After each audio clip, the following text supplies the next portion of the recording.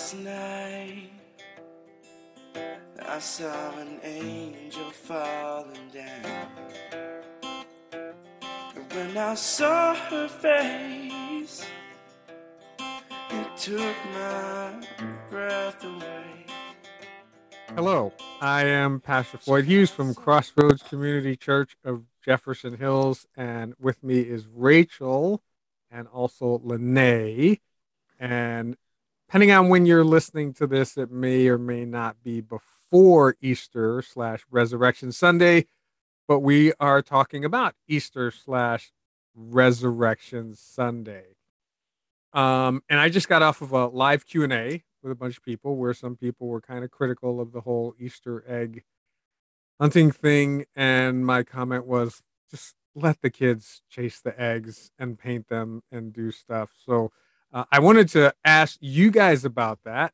Um,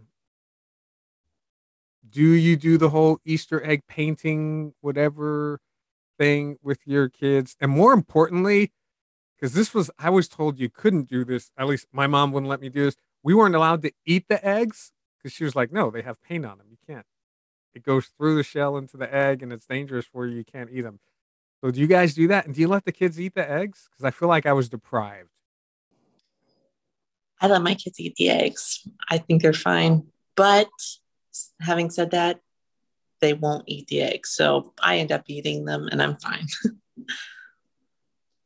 So you would let them eat it, but they're just not into eating eggs and all that. Right. Okay. What about you, Lene? Do you guys do? Well, my kids have not yet because they're small, but I will let them. But I, growing up, always colored the eggs, and I don't like hard-boiled eggs. It's not my thing, so I never ate them. But my mom would sometimes make them into things. Like she'd make her deviled eggs out of our Easter eggs that we colored. Yeah. I know that tradition says that the whole Easter thing is from worshiping Ishtar. I think it really came from parents trying to get their kids to eat eggs. Like, here, Yeah. let's paint this and color this, and then you can eat this and all that stuff. And yeah, and I know there's some parents that are like, hey, the resurrection of Jesus has nothing to do with eggs. Let the kids paint the eggs and hide the eggs and find the eggs. I mean, the kids aren't sitting down there worshiping, some false god. They're just playing with eggs. I mean, if they start chanting "Oh Mighty Isis," then that's a different conversation. But for the most part, they're just having fun chanting with eggs, and then take them to church and tell them about Jesus. So yeah. But did you guys have any other Easter traditions? Did you actually hide eggs, or was it just painting eggs? We did both. So I have the fondest memories of doing Easter egg hunts and painting them. And I'm so excited that I get to do that with my kids now because they enjoy it so much. And I am so fortunate to have friends that want to do it with me. Actually, my friend hosts it, so I don't have to do it. And she does a fantastic job. And it really brings us together. And like you said, it's not worshiping eggs. We're just dyeing them and we're talking. And, my friend goes above and beyond the call of egg duty with like lunch and sandwiches and all kinds of different, because now you can dye eggs like so many different ways. And so, yeah, it's a really nice time. And it's just a great time to get together. So I'm hoping that most moms use that as an opportunity to get the kids together, dye eggs, and hopefully talk about the real meaning of Easter too.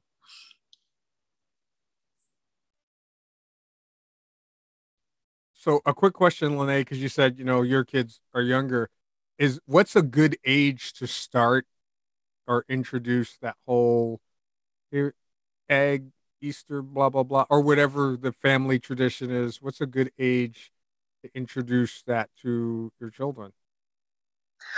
Well, I have no idea. I've not yet introduced it to my children because Rita does not care about a thing. Like, she just doesn't care about anything. So I'm not so sure that she would even look for eggs if I hid them for her. So I think I'll try, but I'm not so sure that she's going to be into it. Okay. Do you guys have any other Easter traditions that you do? Like, I don't know, whatever they are. I know some families do the dress up for church. Um, you guys probably don't get to do that at Crossroads because I don't dress up at all. But I mean, do you guys? Some families do the dress up for church. Some families do the big meal. I mean, do you guys have any other Easter traditions? Mm-hmm. I remember my mom used to give me the Easter hats. We don't do those anymore. And I remember being quite upset when I was like too big to wear the Easter hat. So maybe I will pass that down to my daughter. You mean like the Yeah. big giant? I'm doing this with my hands, making a big Yeah. motion around my head that the women wear, like the big hats. Like I think now those associated, most of those. What is it? Is it the Kentucky Derby where women wear the big Oh, hats now? yeah. They're talking about Yeah. like that kind of big hat. Well, ours weren't that big, but I definitely remember going to the mall and looking forward to buying an Easter hat to go with the Easter dress. So, yeah, you probably have to order that somewhere, special order that now. All right, what about you, Lene? Did you guys have any growing up any type of Easter traditions?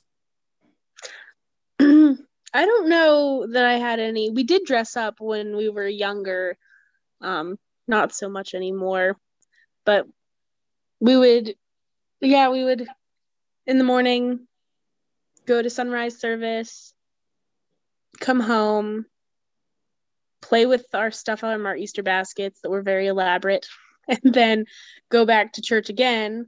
And then we would have dinner later in the day. All right, so let's talk about Easter baskets because that's something I just culturally I'm not familiar with. Our family we didn't do Easter baskets. I think Christy's family did them as well, but I just was unfamiliar with that. It's not something I'm familiar with. The whole dressing up, familiar with.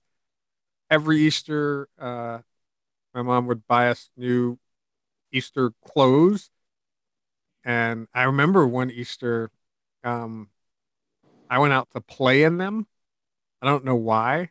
I do remember the spanking I got when I came back because their clothes were filthy. The suit was like muddy. It was like out of a TV show. But other than the suit, I don't remember any other like and you know a big meal. Yeah, I don't remember like Easter baskets. I think we may have dyed eggs like once or twice. It wasn't like a big we must do this everything. But what goes into the Easter basket? Like what's behind that? Is it toys? Is it like a mini Christmas or what's in that? I just got finished with my basket. So for me, as far as baskets go, I'm just doing a little bit of candy, chocolate bunnies. And I know we did like one game each last year, but these kids get so much, so much. Other Easter baskets, I had no idea how popular they are to give to kids. So it's not just coming from our family, it's coming from everybody and their families. Our neighbors even give us Easter baskets. So I kind of feel overwhelmed as far as trying to get them something unique and different. But the fun part for me is hiding the baskets, and I get to be the first. Mike and I get to be the first ones to see them find it. So that's where my excitement is, and they're so happy to get candy. So that's Well, so wait, it's how they roll. you have to hide. They have to go search for the Easter basket. Yeah, you got to make them work for it. So they have to go search for the Easter basket. Then they have to search for the eggs as well. Like the Easter egg and an Easter egg hunt? We do like an Easter egg hunt, like before Easter dinner, so that's covered there. Yeah. The baskets are just in the morning, just to get them all sugared up before they go to church.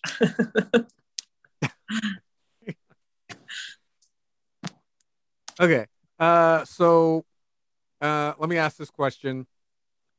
What is a good age? This may be more, and I don't know, maybe yes or no for you, Rachel, because I don't know if they're at that age or not. What is a good age to bridge the gap from, okay, it's about chocolate, it's about Easter egg baskets, it's about that, to having a conversation that says, well, here's the true meaning of what it's about. Not just taking them to church and sending them off to Sunday school, but like having the parental conversation that says, here's why this Sunday is special, and kind of bridging it from the Easter activities to like the resurrection.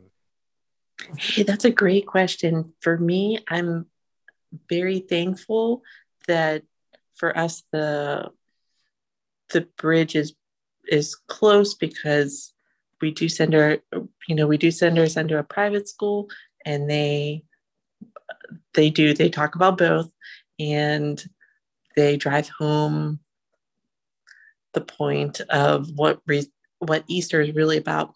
So that all comes from your home life too. So in the home, it's got to be I was going to say, at home, it's got to be emphasized too that there's a lot to celebrate, and the main reason for celebrating is that Jesus rose again. So yeah, I think it gets the kids really excited to kind of do everything. Like you said, we're not worshiping eggs, but it's a big part of celebrating. So we're all about it. And I hope the kids look back with the fondest memories, knowing both. Okay, so Lene, can I ask, do you recall, like, did your parents ever have that, hey, it's not just about the eggs, here's the real reason conversation with you? And I don't ask that to put your parents on the spot. Just just asking, like, did you recall, or did you just kind of pick that up for yourself over the years that, hey, here's what it's really about?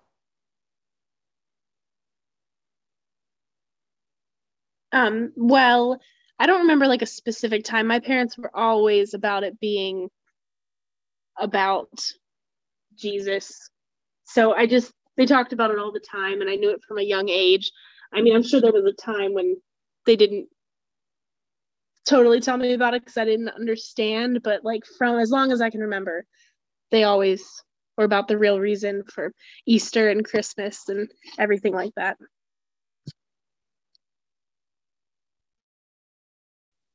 That's a good answer because they may actually listen to this. So that's a good answer. All right. So, any final thoughts that you guys want to share about Easter? Oh, let me ask this question.